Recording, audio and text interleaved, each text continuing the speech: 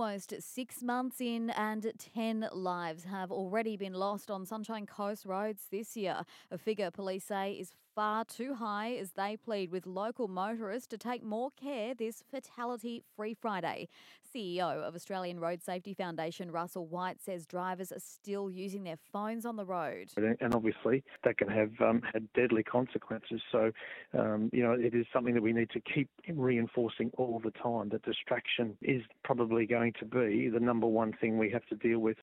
Member for Maroochydore, Fiona Simpson, has tabled a petition in State Parliament with more than 1,200 signatures calling for urgent action to make the entrance to the Mooloolaba Harbour safer for boaties. Though it's understood a bigger dredge is now scheduled to arrive here on Monday to begin clearing the treacherous sandbar, Ms Simpson says the build-up of sand at the harbour entrance should never have been allowed to get so bad. I know MSQ are investigating a more permanent solution, and I would say that the solution must be right for marine safety and reliability, but also right for the environment. But that doesn't explain why there's been such a delay in getting the bigger dredge engaged to do its job in a more timely way. And from July, and for the first time on the Sunshine Coast, you can choose a different and eco-friendly option to bury your loved one.